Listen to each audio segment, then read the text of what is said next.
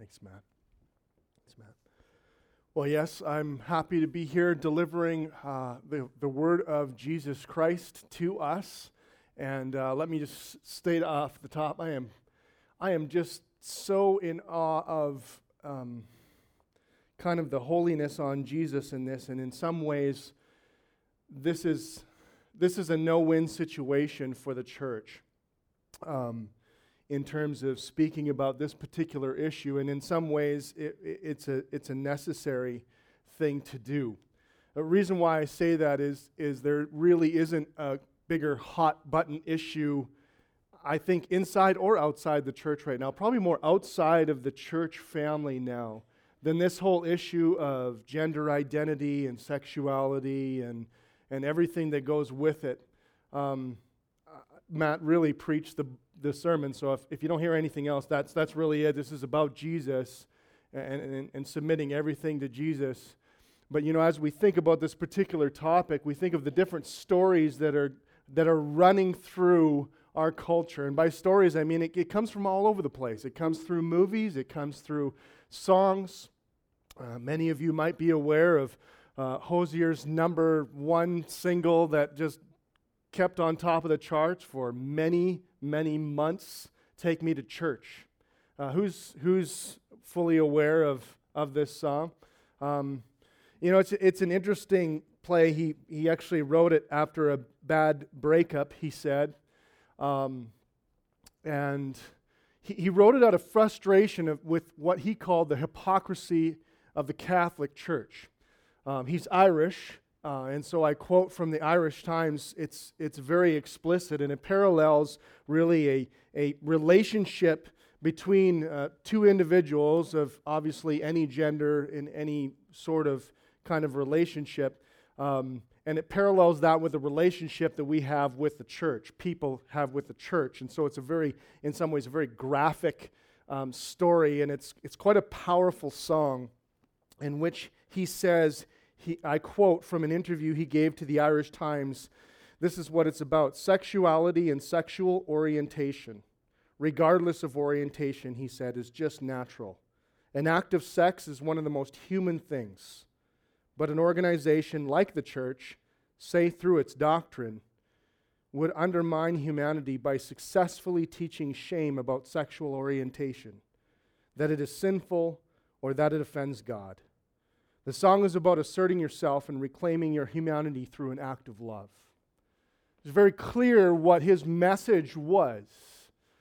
I'm not going to say I agree with his message or everything, but I am really in awe of the power of that story to just rip through culture and become really an anthem for most of culture. I didn't totally grasp what this song was actually about until I saw the video that goes with it, which delves even deeper to not just sexual orientation, but it goes deeper with kind of this idea of gender confusion. And the whole video really is about this tension that this young man faces as he wants and feels that he should become a woman. And the video actually ends with him coming live into a concert and everyone cheering and saying, "Take off your mask, be who you are." It's powerful. I mean, I cried when I saw this, and I thought, this is a powerful story. So that I know that this is not just an issue that goes on within our church. This is an issue that goes everywhere. We share a theater. We share rental space with people that would, I think, completely disagree with what I would say is our stance on this whole issue.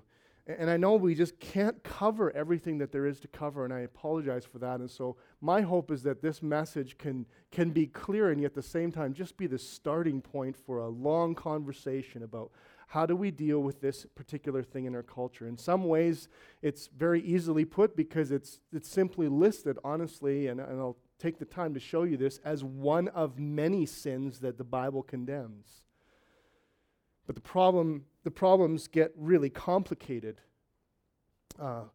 First of all, that the church has mistakenly, in some ways, some churches that is, I speak for Christian churches everywhere, have made this a single voter issue. In other words, this is what it's about, and I'm afraid that's just so unbiblical when you look at the biblical evidence. It's not the single issue. The reason why it's such a hot topic is because actually our culture has made it that way, has made it the hottest topic. But it's complicated in that. Secondly, it's complicated because, and here's the wisdom of the day, it's really complicated. It's really complicated because it's complicated. It's questions of gender identity, transgendered, same-sex, hermaphrodite. It makes it a very, very difficult subject to talk about. And thirdly, I would say it's complicated because not only has our culture in some ways made this a hot button issue, but they've said, here is the issue and here are your two responses to it. So in other words, much of culture has instructed the church on how to respond to this, and when the church hasn't necessarily responded in exactly the way the culture thinks the church should respond, hands go up, division happens, tension happens. In other words, we're not only kind of given like this issue to deal with, but then we're told basically as a Christian, how do you respond to this? And when we respond as a Christian, they said, you can't respond like that as a Christian and still be who you say you are.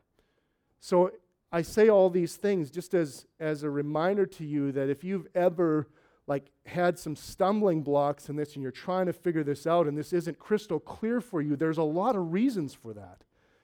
It's not simply that it's wrong. It's not that simple. I know that and I understand that. And all of these things add to the complication.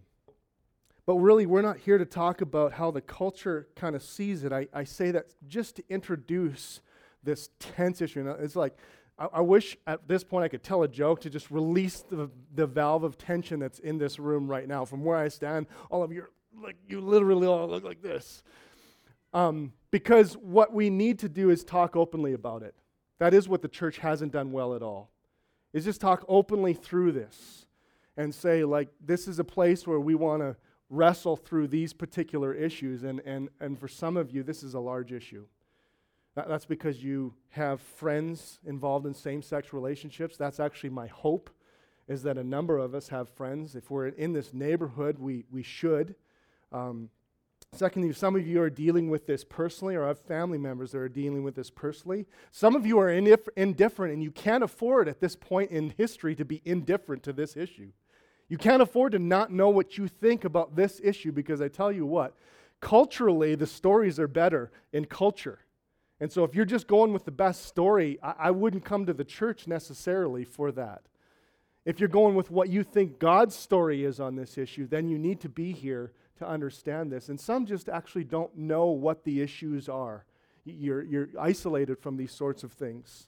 And so what you need to hear first and foremost, and this is where we'll start this morning, is that I don't believe this is actually a sexuality issue primarily. This is actually an identity issue. I know this because throughout Scripture, there is no such thing as a moral code for Christians that you just simply look at and you say, this is how we're supposed to act. Christianity is not about a set of moral practices that help separate people from people that are less than. That's some people's perception of Christianity, that Christianity is this group of people that think they're better than everyone else because of some of their moral practices. I say, like, right off the hop, this is not the true definition of Christianity. That may be an actual definition of the church that you may have been from or are part of or have heard about, but that's not the true definition of the church or a Christian. A Christian is someone who primarily finds their identity, who completely finds their identity in Jesus Christ. That's the definition of a Christian. The Bible doesn't actually use the word Christian a lot because it was a name that was given to people who followed Jesus by someone who didn't. In other words, it's a nickname by the culture of people that were disciples of Jesus. They literally were like, "What? Who are those idiots?" Well, they're people who follow Christ, so they're little Christ. They're Christians. Ha ha. That was the description. The true description of someone who's a Christian is actually someone who follows Jesus. They called them disciples. And discipleship, being a disciple, is your identity if you're a Christian. I want to show you this from Mark chapter 8.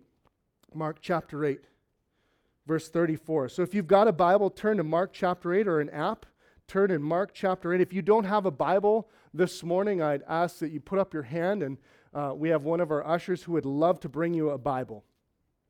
Mark is the second gospel, so that means the Bible is divided in Old Testament and New Testament. Go New Testament and go to Mark. It's a little to the right. Mark chapter 8, verse 34. There's a very powerful statement that Jesus makes. And he says this, "And calling the crowd to him with his disciples, he said to them, 'If anyone would come after me, let him deny himself and take up his cross and follow me.'" I'll read it again. If anyone would come after me, that means if anyone would follow me, let him, it's inclusive language there, let him or her deny themselves and take up his cross, her cross, and follow me. You see, the definition of someone who follows Jesus is someone who, like Jesus did, lays down their own path for life and gives it to Jesus Christ, who then designs a path for him. When he first spoke this, it would have been confusing for some of the first hearers because they wouldn't, cross, isn't that like, that's a symbol of execution, right? Like that means like death.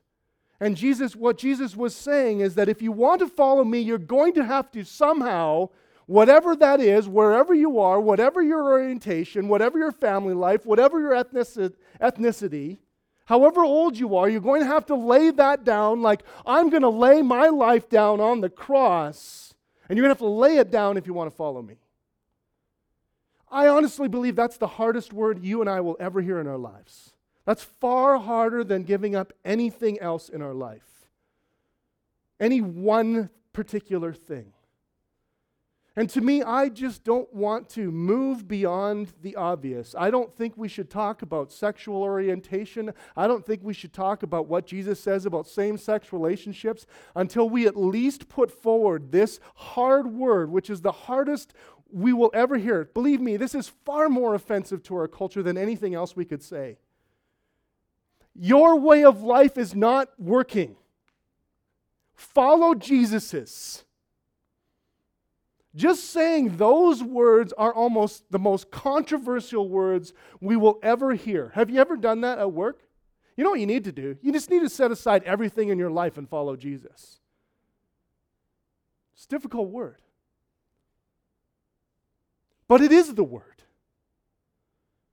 And I think we make a huge mistake of getting caught up sometimes into I won't say secondary issues as they aren't important. I will say secondary, and if you haven't established that Jesus is your full authority, if this has not been your confession yet, that Jesus has not designed your way of life, then don't worry about anything else I say about same-sex relationships. It'll just sound moralistic.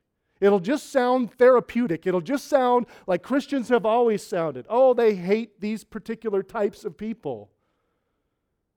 But the reality is, truthfully, if we want to treat the Bible in fairness and not take it out of context, and might I add, this is also one of the difficulties that complicates this, is people don't really believe the Bible has any sense of authority at all anymore. And a lot of times that's Christians as well. And maybe there's a theoretical, the Bible has something to say, but functionally the Bible does not command my obedience. It doesn't demand my ultimate allegiance to Jesus Christ.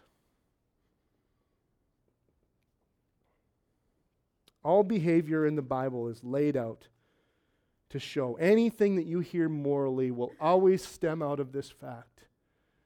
The definition of Christian, and this is why when someone becomes a Christian, we baptize them. Not when someone becomes a mature Christian, mind you. But when someone agrees with this, we say, we want you to symbolize this in the format of baptism. And here's what baptism is.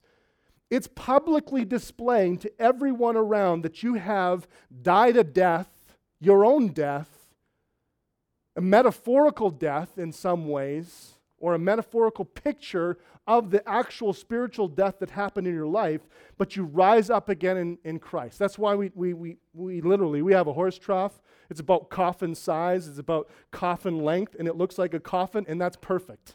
I mean, that may sound really cryptic to you, but it's perfect. Here's why. Because it's kind of like going into the coffin, but coming back out. If you're a good pastor, you pull the person out, right? You don't leave them down in there. That's a terrible pastor. That's a terrible anyone, right? It's called drowning. We don't drown people. We baptize them. We allow them to publicly display the death that they have died. What is that death? It's the death that says, I have sinned. I am a sinner in desperate need of a Savior. My life is not my own. I am not my own authority. Jesus Christ, who died for my sins in my place, is my authority. If that is not straight in your mind, friends, everything I will say from now on will have your backup. Everything. And for some of us, this is why gender issues are so tough, is because that has become our identity. You actually see, I read newspaper articles on this with people who are wrestling through this issue. And they said, the church told me to deny my true identity, which is my sexuality. I said, I don't know what church that particularly is, but they missed a lot when they told you your gender was in your identity. Or your identity was in your gender. What they should have told you is your identity is not in your gender. It's not in your role as a husband or wife. It's not in your boyfriend, girlfriend. It's not in your friendships. It's not in your job. It's not in your money. It's not in where you live. It's not in who you know. It's in Jesus Christ. That's what they should have told you if they're the church. And friends, we have no right to really go beyond this until we see whether or not people are actually interested in that. Because if they're not interested in that, I can guarantee you they probably won't listen to anything else you say about same-sex relationships. In fact, I would argue the Bible basically says if they're not willing to say that, get your nose out of their business. That's honestly the Bible's approach. Someone says that and they're wrestling through this, okay, now there's a conversation that needs to happen. But Paul actually had someone write him, some Corinthians write him, and these Corinthians were like, hey, Paul, you said that we weren't supposed to associate with sexually immoral people. And so in 1 Corinthians chapter 6, he basically says, I didn't mean people outside the church. You weirdos, like, listen to what I'm going to say.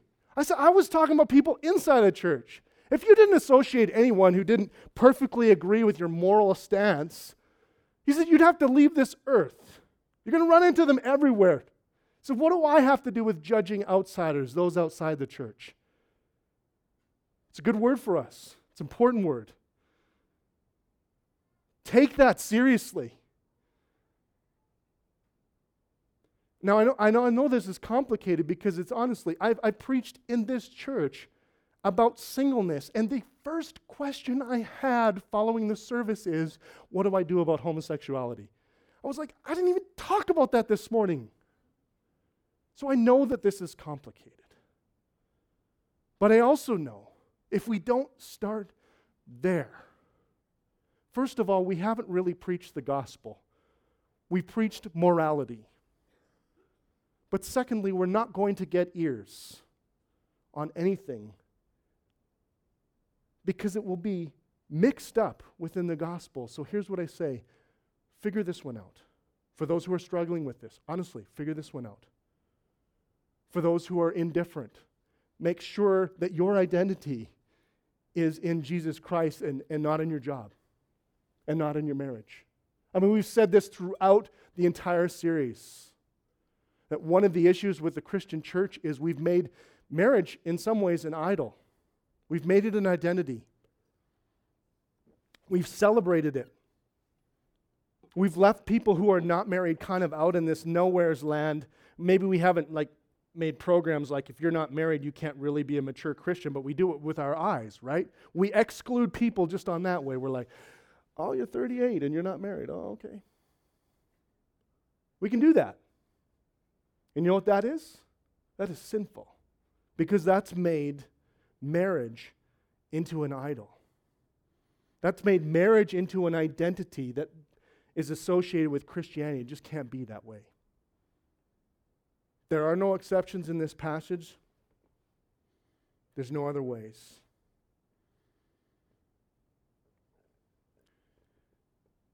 This is the question for all of us.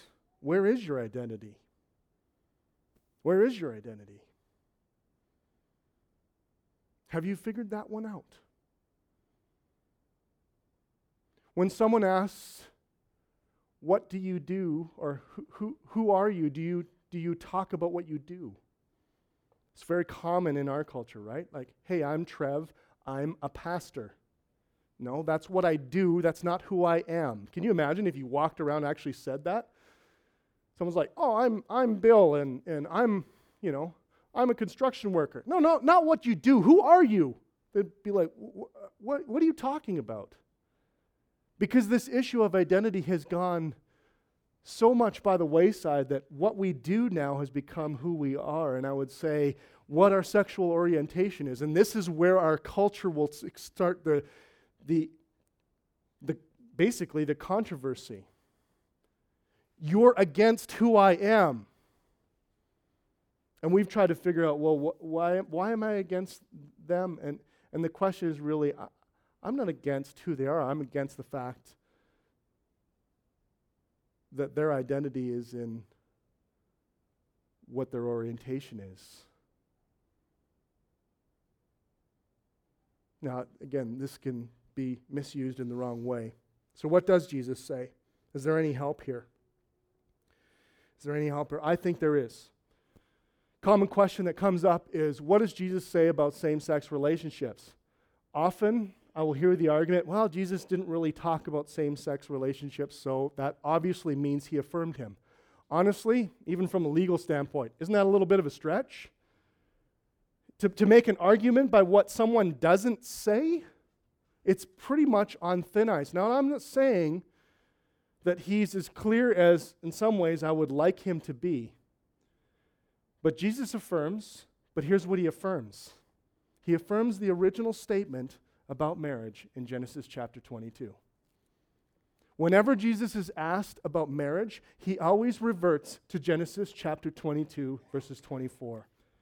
And in that chapter, it's a very important chapter, and as a Jewish teacher, he would have been well familiar with this verse, and so would have the culture and the context that he was at, would have been very familiar with it. And this is what it said. This is basically the very beginning of the story of God that we know of. And this is God laying out that he created men and women. And so he actually creates man by speaking, and then he creates woman by taking flesh out of the side of the man. I'm not totally sure how this worked. Can't wait to ask Jesus in glory someday. I'm like, seriously, can you show us how you did that? That's going to be fascinating. Put a man to sleep, that won't be hard, right? And then take woman out of him. Yes, I know, it does kind of sound crazy. Let's just admit that. It sounds crazy. And then the man said, the first time he really speaks, of course he speaks. This at last is bone of my bones and flesh of my flesh. She shall be called woman because she was taken out of man. It's kind of like it's written in a song. That's what happens, right? Dude sees a lady and he sings. It's not a huge surprise. And then there's commentary in Genesis chapter 22 that says, therefore a man shall leave his father and his mother and hold fast to his wife, and they shall become one flesh. So it wasn't just the example of Adam and Eve. This is instruction for all time.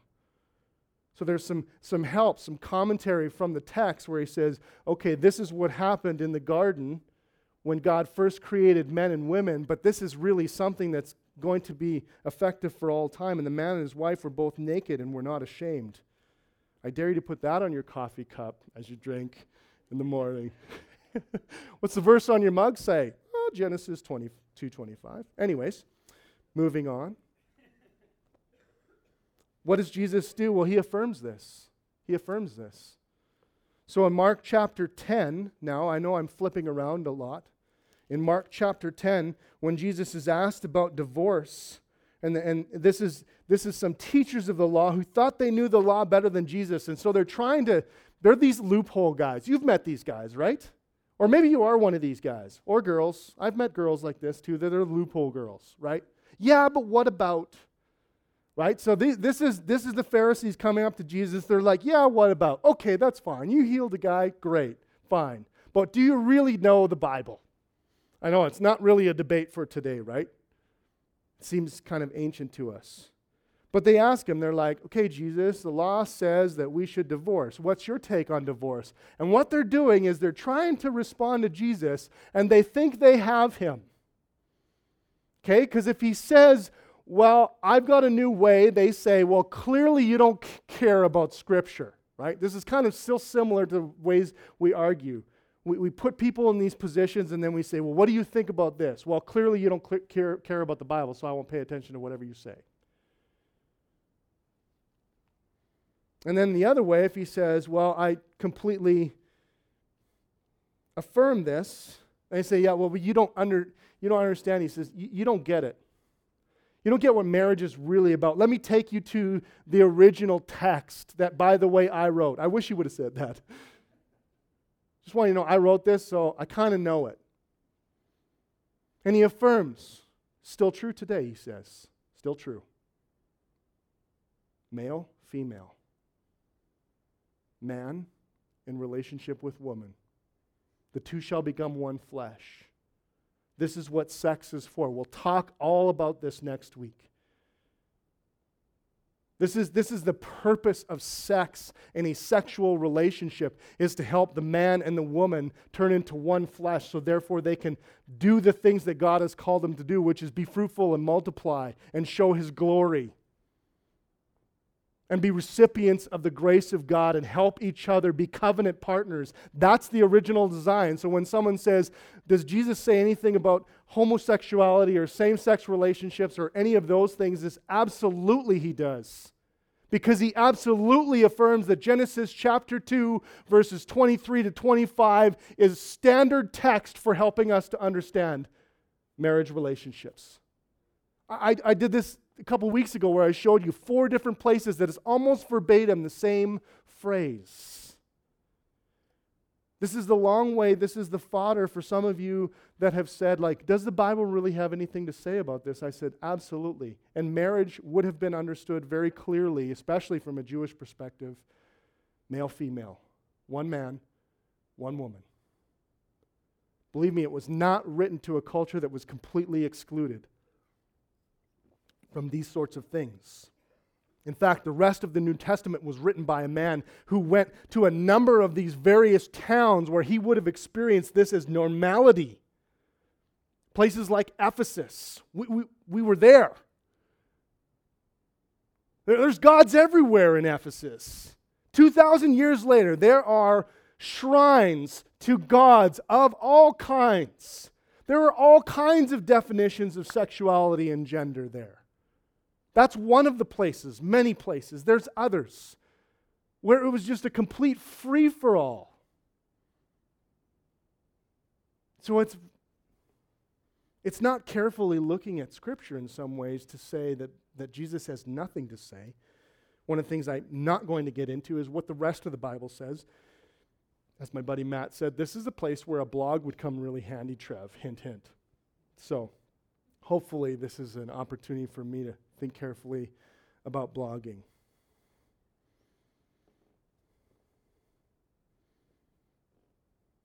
But this is what Jesus says. I think I doubled up on my slides there. In Mark chapter 7, Jesus explains that all sin actually comes from the heart. Mark chapter 7 this time in verse 20. Mark chapter 7 and verse 20.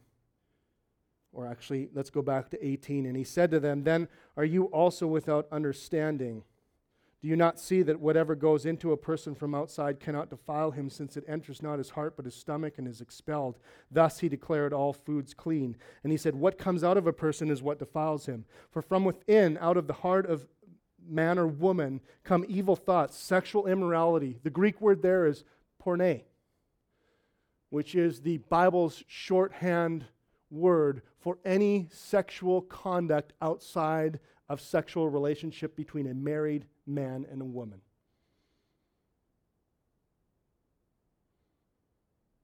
So he was familiar with all kinds of different ideas. This is all to say simply, Jesus does have something to say about this. He says this is what defiles. What's interesting, though, is he doesn't stop at sexual immorality. He says theft, murder, adultery, coveting, wickedness, deceit, sensuality, envy, slander, pride, foolishness. That's a pretty extensive list. I don't even think this is exhaustive. In other words, Jesus is saying, yes, it is against my original design. Yes, it is not in line with the way I originally created marriage to be. But it's simply, when we think of distortions, it's one of many distortions that we are all a part of. And this is very, very important for us to get. This is not primarily a sexuality issue, it's a sin issue. And what does the Bible say about sin? It says some have sinned and fallen short of the glory of God, right? Am I right? What does it say? All. I'm using the word all here because that's what's in the text. All have fallen short of this. There is not one person. This is why when someone was caught in sexual misconduct, Jesus said, hey, if you haven't ever sinned, go ahead. You be the first one to throw the stone. And then he says to the lady, hey, I thought there were people here to stone you. What happened? Is there no one here to stone you? Is there no one here to throw stones? Isn't no one wanting to punish you for the sin you have committed? See, Jesus was smart because he knew that no one could answer faithfully, yeah, I'm one of those people that just escaped all this. I'm actually without sin. And so I am eager to stone people. He knew there was no one like this except himself. Here's what's amazing. He shows his love, his grace, his truth in this when he says, I don't condemn you either, but stop it. That's amazing to me. Stop sinning. I don't condemn you. I think we misunderstand this idea of condemn. Condemn really has this idea of pushing away. To condemn someone is to send them away, right? When you condemn someone to prison, you don't invite them into your home. You send them away to a cell to be by themselves where they think about what they did. Jesus says, I don't send you away. He says, but I want you to know the truth. This is sin. You need to understand it. And you need to follow me. You need to lay down your cross. And so what are our options, friends? I've said these two things. This is not about sexuality as much as it is about identity. Jesus does have things to say about this. So what are our options? And here is why I say this has also been complicated is we've been asked sometimes, and some of you are often asked, what do you think about this particular issue? Now, when you're asked this that your response better be, I'm completely affirming. What they're expecting sometimes, if people know that you're a Christian, is, no, I hate people who have sinned this way. And Jesus provides us, I think, a third option, which is to say, the Bible's pretty clear on marriage, but I love you and I want to be in relationship with you. And I want to introduce you to a man who can take away the pressure of having to place the weight of your identity in your sexuality. This is the way forward, friends. This is the way forward. Are some people going to reject this? Yes. Just so you know, many people rejected Jesus who could never say, yeah, I was wrong about that. You realize that?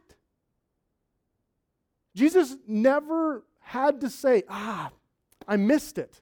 He was always right, and yet many people just chose on many different occasions to reject him. But there are stories all over the Bible, can't spend a lot of time in them, where Jesus said, I'm not here to send you away. I'm here to draw you in. And so I've got a couple of ways to leave us. To those who are struggling through same-sex attraction issues, again, we haven't even scratched the surface in my mind. There's so much more to talk about here. I hope this conversation goes. This is a call to all our city group leaders. This is the start of a long journey for all of you. To know and understand people and to listen carefully. But first of all, to those who are struggling with same-sex attraction, I would say this. Don't ignore your struggle, please. I don't think the way forward through this is to pretend that you're not dealing with this. To pretend that you're okay and there's nothing wrong with you and you don't have identity issues. FYI, spoiler alert, we all have identity issues. And if you don't, your identity issue is you're lying about your identity issue. The way forward, by the way, I'll say this about everything. The way forward in your marital problems is not to keep silent about it. It's to talk about it. The way forward in your sexual sin struggles is not to privately try to battle this on your own. It's to do this in the context of community. Why do you think we emphasize city groups so much? Because we know it has a natural way of pulling this stuff out of you and helping you to deal with it, even when you don't want to. And so my strong encouragement is please, please, please, and I'm praying like crazy, Holy Spirit, would we be a church where someone doesn't get totally shocked when someone says, hey, I have same-sex identity, I have same-sex attraction issues, and I'd really like to work through it and figure out what's going on. I'd like to hear about this Jesus again. I would hope that we can be a place where you can walk in at any point in the journey and talk through this. Secondly, I would say, for those of you who are struggling through this, there is hope in Jesus. The road may be long, it may be difficult, but there is hope in Jesus. I want to read Romans 8:23-25 to you, and I want to read it out of the New Living Translation because I think it's just, in this particular passage, it's very helpful, the scripture. It says, yet what we suffer now is nothing compared to the glory that he will reveal to us later. It gives this idea that our struggles are not final here, no matter how long they are. For we know that all creation has been groaning as in the pains of childbirth right up to the present time, and we believers also groan, even though we have the Holy Spirit within us as a foretaste of future glory. For we long for our bodies to be released from sin and suffering. Any of you long for a new body? For a new way, for like, hey, I can't wait until Jesus resolves all of my issues. I tell you, there's very few days in my life these days where I don't wake up going, Jesus, I know I have a family, I love them, I don't want to leave them, but I can't wait for the day when you redeem everything in my life. And I long and I groan, and I don't have half the problems that some of the people I know struggle with. And I'm longing and groaning. Here's the hope. And we believers also groan, even though we have the Holy Spirit within us as a foretaste of future glory. We long for our bodies to be released from sin and suffering. We too wait eagerly, with eager hope for the day when God will give us our full rights as adopted children, including the new bodies He has promised. We were given this hope when we were saved. Perhaps this issue is so deep that there really is no other answer than someday this will be resolved. We're not sure when, we're not sure how, we're not sure if. But Jesus promises someday, when you're with me in glory, all will be redeemed. There is hope. Secondly, to our church, I think this is important. And here's why. We need to treat sin like sin. This is not for those who are hungry to throw stones. If you're here this morning and you enjoy throwing stones at other Christians or other people, you don't belong as a Christian. Christianity is not a religion whereby you can appear better than other people. If that's your understanding of Christianity, you have vastly misunderstood Christianity. Christianity is a belief that the only person who rightfully could throw a stone at you is Jesus. And he doesn't. He draws you in. Let's take our cues, friends, from how we deal with this issue, from Jesus. And every time you feel self-righteous or we feel self-righteous, let us remember that self-righteous people do not belong in God's kingdom. Jesus did not come to this earth to say, I am looking for the people who think they know the best, who think they're better than everyone else. In fact, he said, I don't think you'll belong here. If, however, you understand yourself as a fellow sinner, maybe then the conversation can begin on how to deal with this. And I would say this is just from my personal experience. If you don't have friends, like people you would call friends dealing with same-sex attraction, maybe not get involved. And the reason why I say that is it's just so hard to identify with someone when you're not really in relationship with them. Jesus doesn't talk through our sin issues without attempting for a relationship with us. He doesn't start off by telling people all of their sins. He starts off by pursuing relationship with them. And once they decide they want to give him the authority, then he begins to talk through this with them. So how would any person deal with any sin? Like greed, like lust, like saying, I have a problem. My identity is that I find too much identity in my job. Well, how would you deal with that sin? Would you say, well, Jesus is wrong. Let me know when you figured that out. And then maybe we can go out for coffee. That's not what you would do. You would say, tell me more. Why do you think you're like that? Why do you think you struggle with this? Why is this an issue for you?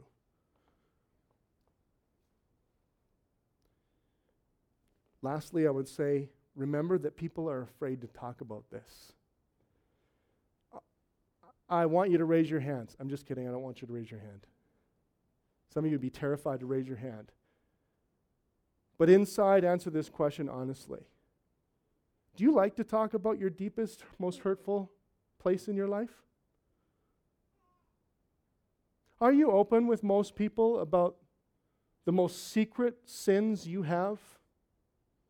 Do you like to open up about your deepest identity issues? Maybe you say, no, I don't like it, but I need to, but it takes time. I would say, remember this. Throughout the whole situation, remember, this is terribly painful for people. I'm embarrassed with the way sometimes Christians act about people that sin. I'm embarrassed the way I act. Ask more than you talk. Your best equipment for this job will be your ears, not your mouth. We need to listen. We need to ask people, what's going on? Tell me about your life. Tell me why you're like this. Why do you think you're like this? Share why do you disagree? And just honestly, just listen. I think Jesus gave us 2 ears and 1 mouth because I think he had something there in saying he wanted us to do a lot of listening and about half the talking. I know when to talk, right? Preacher? I get it. This is a word for me. But we know this is sensitive. We know that Jesus has something to say. We know that this is painful. So let's act like Jesus acted. Simple. But again, as we close, we can't act like Jesus acted unless we have first recognized that he has loved us first. This is not a moral imperative. Go out and be like Jesus. This is, if Jesus has changed your life, you can actually have Jesus in you and act with the love of Jesus. That's the only way you can do this. That's the only way forward. Condemnation is not the way forward here or in any other way, with any other relationship. The way forward is to remember what we're going to remember in 2 minutes. And Caleb, band, come on up. Here's what we celebrate. We celebrate the fact that Jesus did not stay isolated from us, from our problems, but came to us. That's celebrated in the bread. It symbolizes flesh. It symbolizes Jesus was here. He was on this earth. He had dusty feet. He walked this earth. He lived the life that we lived. He was tempted in all the ways that we were tempted. He faced all the things that a normal human being would face. He was here, but he wasn't just here to live a good moral life. He was here to die a death that you and I should have died, because we are all sinners in need of grace. We're all people who are broken. We are all people without real hope until Jesus provided us a living hope. What is that symbolized in? The shed blood of Jesus Christ. You and I know that that is the true picture of sacrifices, when someone lays their life down for you. Have you ever had someone lay their life down for you? Right answer? Yes. Jesus has. Celebrated in the blood. If that's you today, would you celebrate as Caleb leads us?